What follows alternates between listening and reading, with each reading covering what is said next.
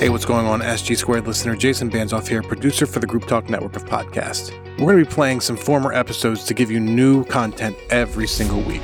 Some of these may be from the past couple years, but they are still relevant today. You may hear something about COVID or some other things that may have gone at that time, so don't be worried. We did not go back in time. However, these are going to be great episodes for you to listen to, so make sure you tune in to SG Squared every single week.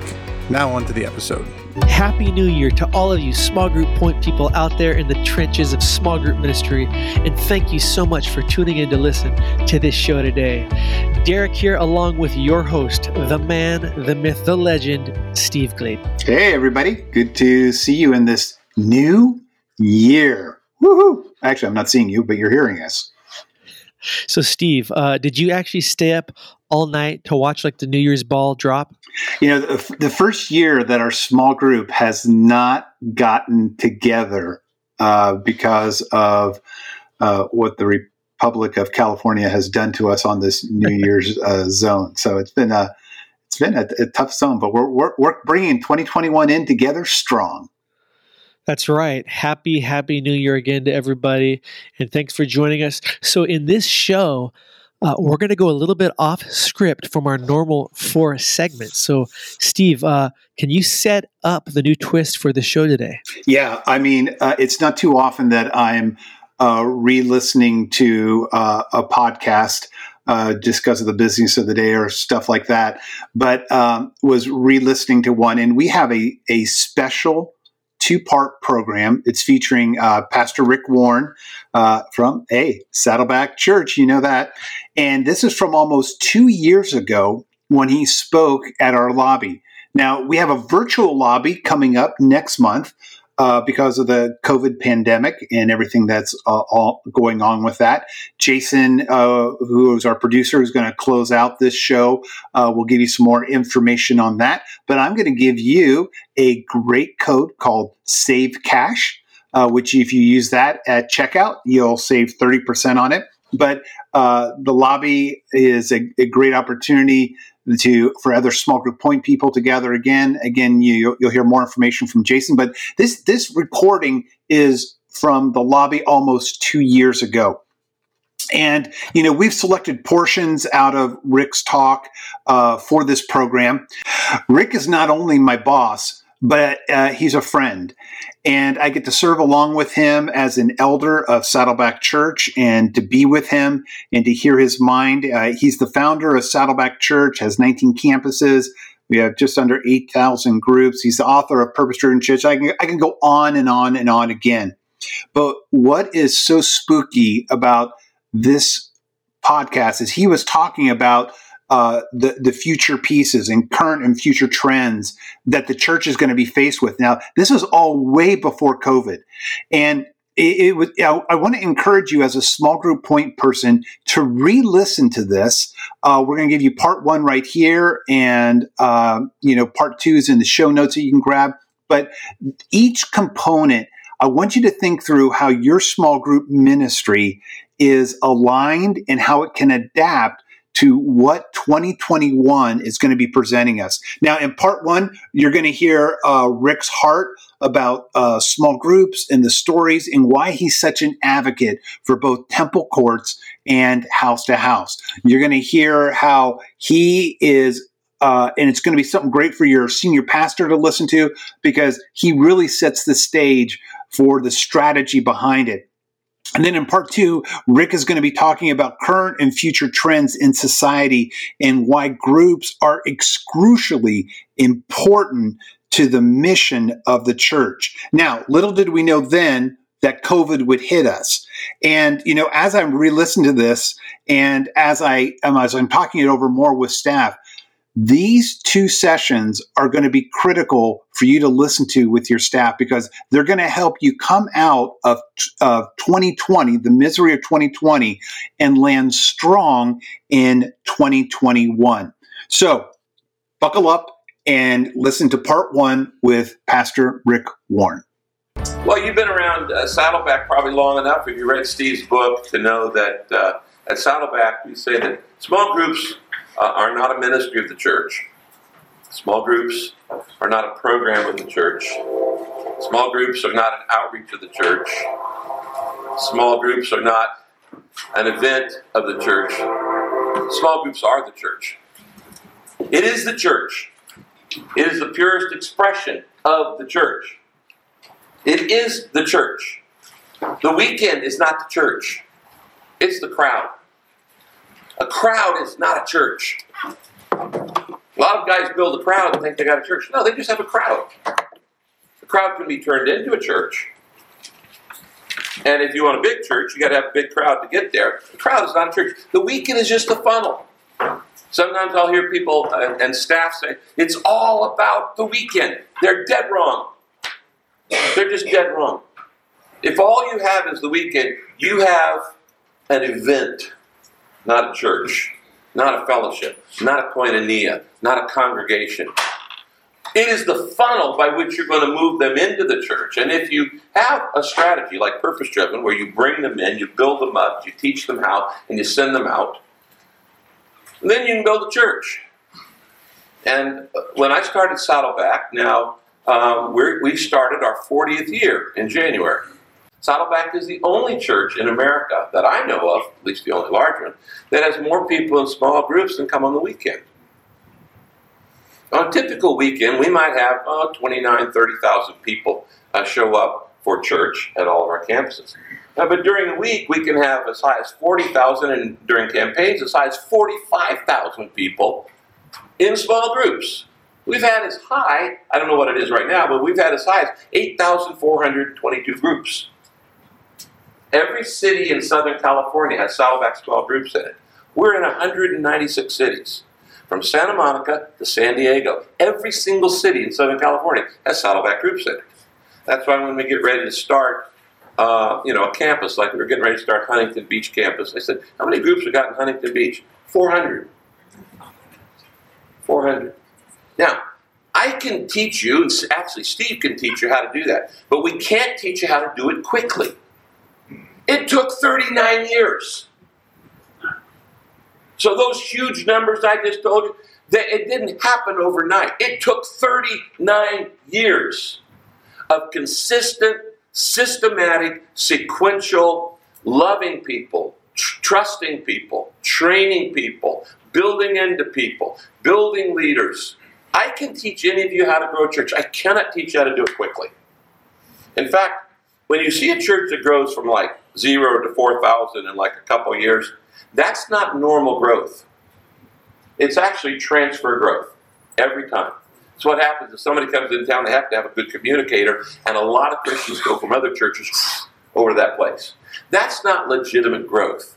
God has called us to be fishers of men, not keepers of the aquarium and transferring fish back and forth. And what's the new? So I'm not impressed when I see a church go from 0 to 3,000 or 4,000. We didn't grow that way. On the 5th year of Saddleback Church, we still had 500 people, not 5,000. And it was systematic year after year after year. Well, you got to know how to bring them in. You got to know how to build them up. You got to know how to teach them and train them for leadership, and you got to know how to send them out. Of course, as you've heard, we use a baseball diagram just as a visual. Getting them to first base, that's those 50,000 baptized and into the membership of Saddleback Church and taking class 101. Then we get them to second base, and they sign the maturity covenant, and we get them in a small group. And once people are in a small group, I stop worrying about them, because I know their needs are going to be taken care of. But the bottom line is you don't need a lot of stuff to grow a church. What you do need is you need love. And you can't love a crowd. Love can only happen when you got 4 people or 6 people or 8 people or 10 people. In small groups, small really is better. Small really is better. 4 is better than 6. 6 is better than 8. 8 is better than 10. You get more than 10 people in a small group, somebody stops talking. And the person with the most outgoing personality will tend to dominate the larger the group becomes, just like I'm doing right now. And so, really, small is better. And one of the values of Saddleback, as you said, is, as I said earlier, small groups are not a program of the church. They are the church. It is the church. It's where koinonia takes place. It's where the church happens. It's more important than anything else. Because that's where 58 times in the New Testament the phrase one another is used. Love one another, care for one another, pray for one another, encourage one another, greet one another, serve one another, share with one another, and on and on and on. It is the 58 one another's of the mutual ministry of the body of Christ that cannot take place in a crowd. So I'm preaching this constantly. You got to be in a group. You're not really a part of this church unless you're in a group. And that's how we have more people in small groups than actually come on Sunday morning. But we don't even leave at second base. We move them to third base, which is we train them for their ministry. And we have about 25,000 people who've been trained in ministry. We have over 500 ministries that work out in the community during the week. I don't even know them all anymore. There's just so many things going on. But even that's not enough.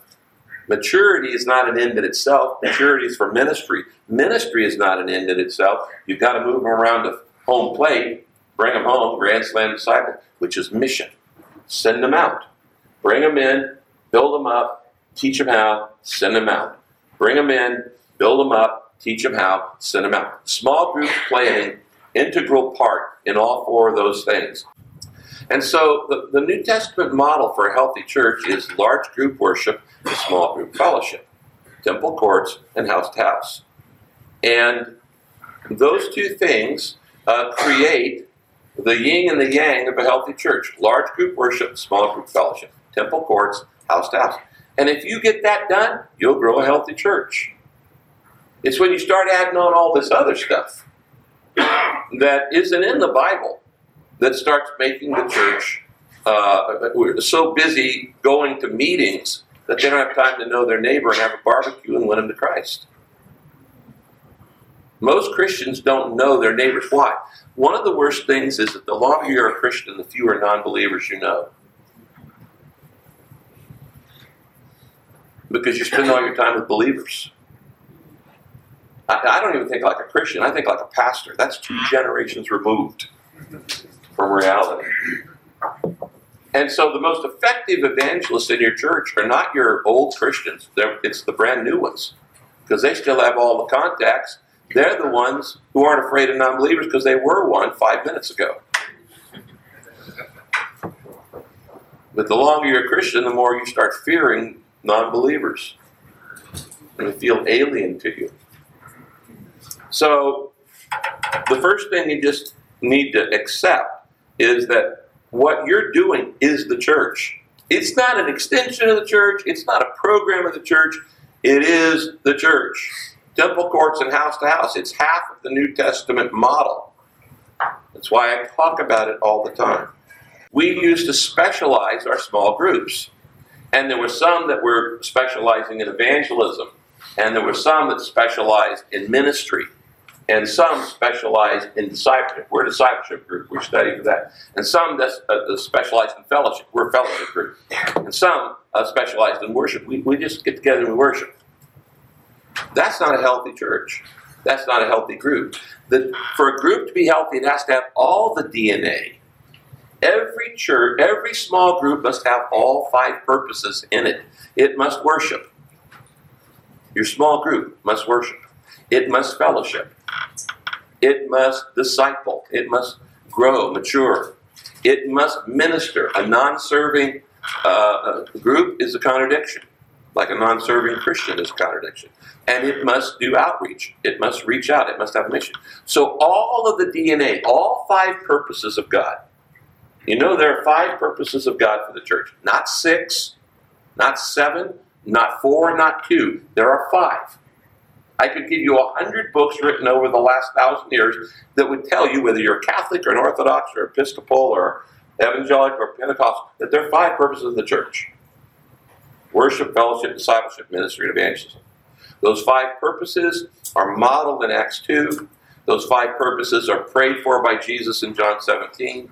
Those 5 purposes are explained by Paul in Ephesians 4. But they are best summarized in 2 statements of Jesus, the Great Commission and the Great Commandment. If you get the Great Commission and the Great Commandment, you'll grow a great church. That's the theme of Saddleback Church. I invite you to steal it. It's fine. A great commitment to the Great Commandment and a Great Commission will grow a great church. A great commitment to the Great Commandment, a Great Commission will grow a great Christian. A great commitment to a Great Commission and a Great Commandment will grow a great company, or a great city, or a great community, or a great country.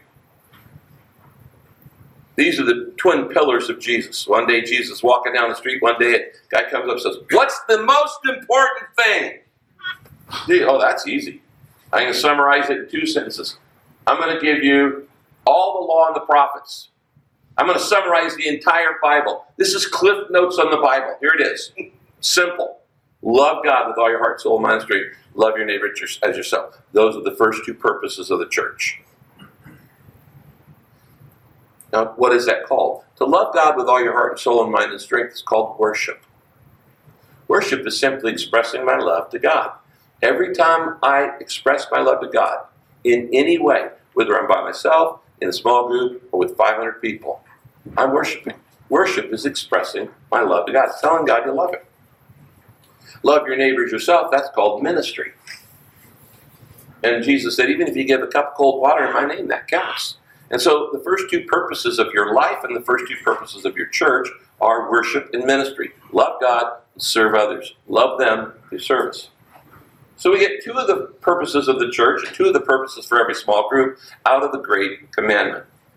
We get the other 3 purposes out of the Great Commission. There are 5 verbs in these 2 sentences. And in the Great Commission, he says, go make disciples, baptize them in the name of the Father, Son, and Holy Spirit, and, oh, by the way, teach them to do everything I've commanded you. Go make disciples. Okay, that's evangelism. Teach them to do everything I've taught you, commanded you. That's discipleship. Now, between the twin goals of evangelism and discipleship says, oh, by the way, baptize them into the body of Christ. Bring them in. Don't just make believers, make belongers. We're not just called to believe, we're called to belong. And this is the incorporation purpose, or fellowship. I've been serving the Lord now almost 50 years. What keeps me going? I love Jesus Christ. I love Him with all my heart. And if He never did anything else for me, I will serve Him. And as long as I have breath, I will offer my body as a living sacrifice, and I will do things that wear me out, because He died for me. So the DNA of all 5 purposes has to be in every small group for it to be healthy. It has to have worship elements. It has to have fellowship elements. It has to have service elements. It has to have, mission elements. And of course, it has to have growth or discipleship in the Word of God. So that's pretty standard stuff. But really what I came to tell you this morning, and I believe this with the depth of my heart, I've been thinking about it for the better part of the last year, is that in the next 10 years, I've been watching the trends of our society now for years. And the world is very different today, 40 years later, after I started Saddleback. This is not 1980s. It's not 1990s. It's not even the 2000s. The society has changed drastically, radically, from when I was 25 years old and started this church. Now, the purposes never change because they're eternal. But how you do those purposes has to change with every generation. You don't get to choose the purposes of your church, sorry. If you don't do these 5 things, you're not a perfect church. You're a social club. So we don't get to say, what's going to be our purpose? It's already been determined. Jesus said, I will build my church. He decided what the purposes of the church are. But we do get to choose the style and the methodologies by which we fulfill. There are lots of ways to worship. And there are lots of ways to fellowship. And there are lots of ways to disciple believers. And there are lots of ways to serve and minister. And there are lots of ways to do evangelism and mission. We don't get to choose the purposes, but we do get to choose how, when, where. And that gives us a lot of great freedom. And those have to change because the world is changing. I made a list and shared it with my team a year ago, our elders, of what I call 10 crucial trends in our society. I'm not going to go through all of those, but I want to just talk to you about one of them because the antidote to every one of these trends is in the small group. So what you're doing, what you're leading is actually going to become excruciatingly important, particularly in the next 10 years, as we change cultures. Because the word evangelical and because the word Christian has a negative connotation for a sizable portion of our society today. It's considered this and this and this and this, you name it.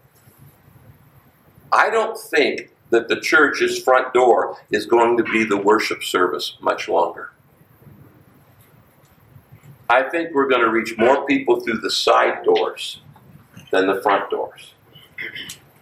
Now, let me give you a model of this.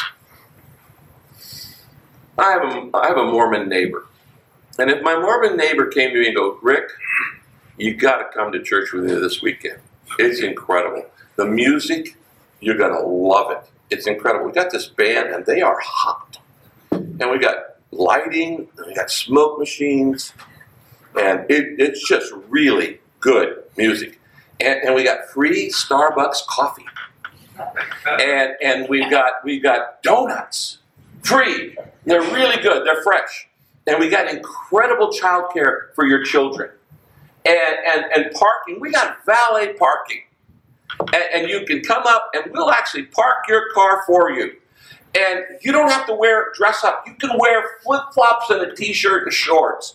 And he gives me like 25 different features. And in my mind, I'm going, I don't care. I just want to be a Mormon. There is no feature that your church can offer that's going to make me want to be a Mormon. Because in my mind, a Mormon is this. You know what I'm talking about? So there's no feature you can ask. Well, we've got the special celebrity guest coming. I don't care. I don't want to be a Mormon. There's nothing you could say that's going to make me want to be a Mormon. A lot of people are like that with Christianity now. Because the word has taken on a negative term. And it's been politicized. And it's been all kinds of problems with it.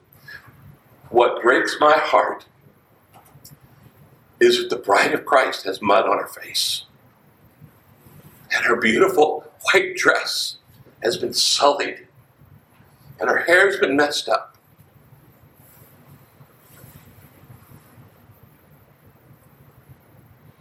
And I want to see the beauty of the bride of Christ restored in our nation.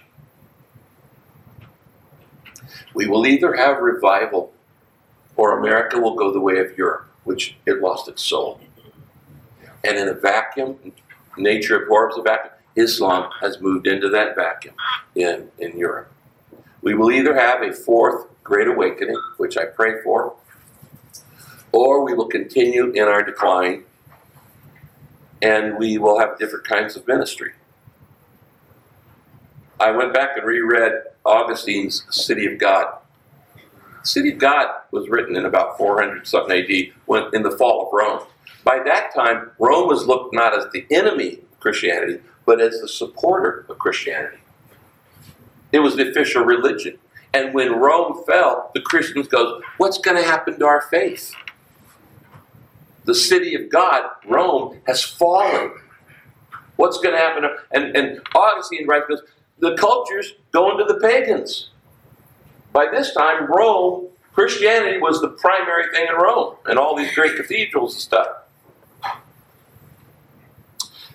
But the one thing I can say about Christianity and one thing I can say about the future is, I don't know what life's going to be in 100, 200, 500. But if 1,000 years from today, Jesus Christ still hasn't come back, I don't know, we're to be ready at any moment. But if he hasn't come back in 1,000 years, well, I can tell you this. There won't be a Microsoft in 1,000 years. There won't be an Apple. There won't be a Starbucks. Shoot, there won't be a United States of America. Why? Because no human thing lasts forever. No empire left. Where's the Roman Empire? It's gone. Where's the Hittite Empire? Where's the Ugaritic Empire? Where's the Assyrian Empire? Where's the Sumerian Empire? Where's the Hittite Empire? They're all gone. Everything. One thing you can say about any dictator or president, they won't be here for long. It's just a window. And the church has outlasted every dictator, has outlasted every poor leader, has outlasted every attack, war, cult, criticism, persecution. Persecution is actually good for the church. Wherever the church is persecuted, it grows. But I'm saying that the idea of building a, quote, an attractive church where the front door is we offer all these cool things isn't going to cut it in the next generation. So how do you do the purposes in a new way that attract a new generation? Acts 13:36, David served God's purpose in his generation. Then he died. That's my life verse. I want to serve God's purpose in my generation when I die. Who wants to stay around here anyway? Well, it's God's through with you. You do the timeless in a timely way.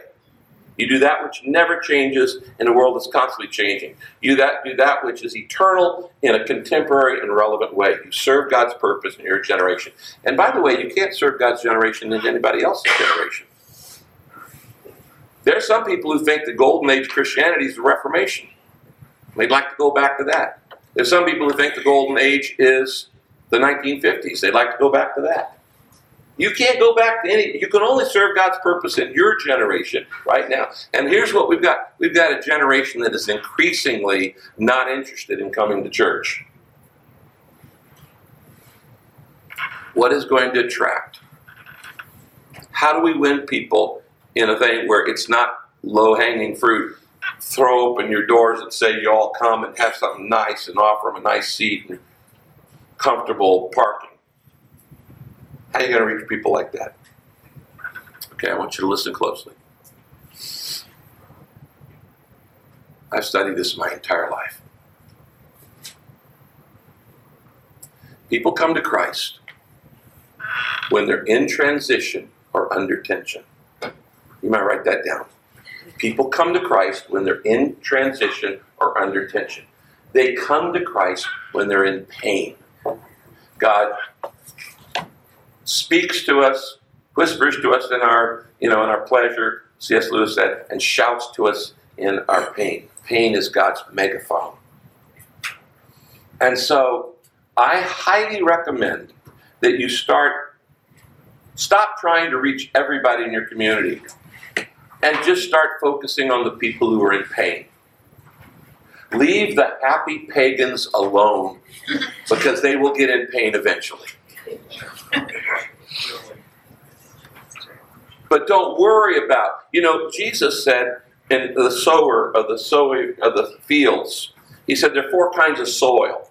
And when you sow the seed, there's, the hard ground that it doesn't even come up, and then there's the rocky ground and it comes up a little bit and dies, and there's the rock ground with weeds, and then there's the good soil. Of the 4 kinds of soil, the good soil, and that plants and it multiplies 50, 25, 100-fold, and you have great fruit. Now, if that's true, and of course Jesus never said anything that wasn't true, if there are 4 kinds of soil, and those represent 4 kinds of heart, the hard heart, the conflicted heart, the hard-hearted, the busy heart, and the open heart, if that's true, Jesus is saying only 25% of the people out there are open. That 75% of the soil is not going to receive the seed. Does that make sense? 75% of society out there is not going to be interested in the good news of Jesus Christ. But there's 25% out there that, man, when it gets that seed, it catches it and it grows. I'm begging you to start focusing on the 25%. And that's the people in pain. It is not my job to prepare the soil. It's my job to plant the seed where it'll grow the best. It is God's job to prepare the soil. God is in the heart cultivation business, not me. How does God turn hard soil into good soil? How does he turn dead bedrock, the seed just lays on top, into something that will receive the seed?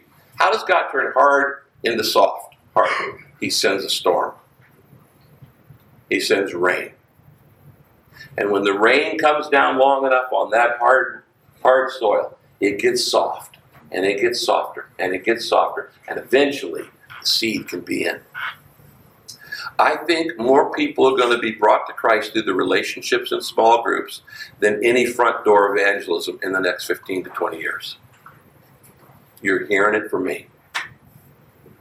You're hearing it from me. This makes what you do more important than the weekend. As I said, people are always attracted to love. And where do you show love? You can't show love in a crowd. Oh, turn to the person next to you and say, I love you. That's weird. and so only in authentic community can you have authentic love. And that's why the value of small groups is so, so important. Thank you for listening to SG Squared. Make sure you subscribe wherever you get your podcast for part 2. We'll see you next week.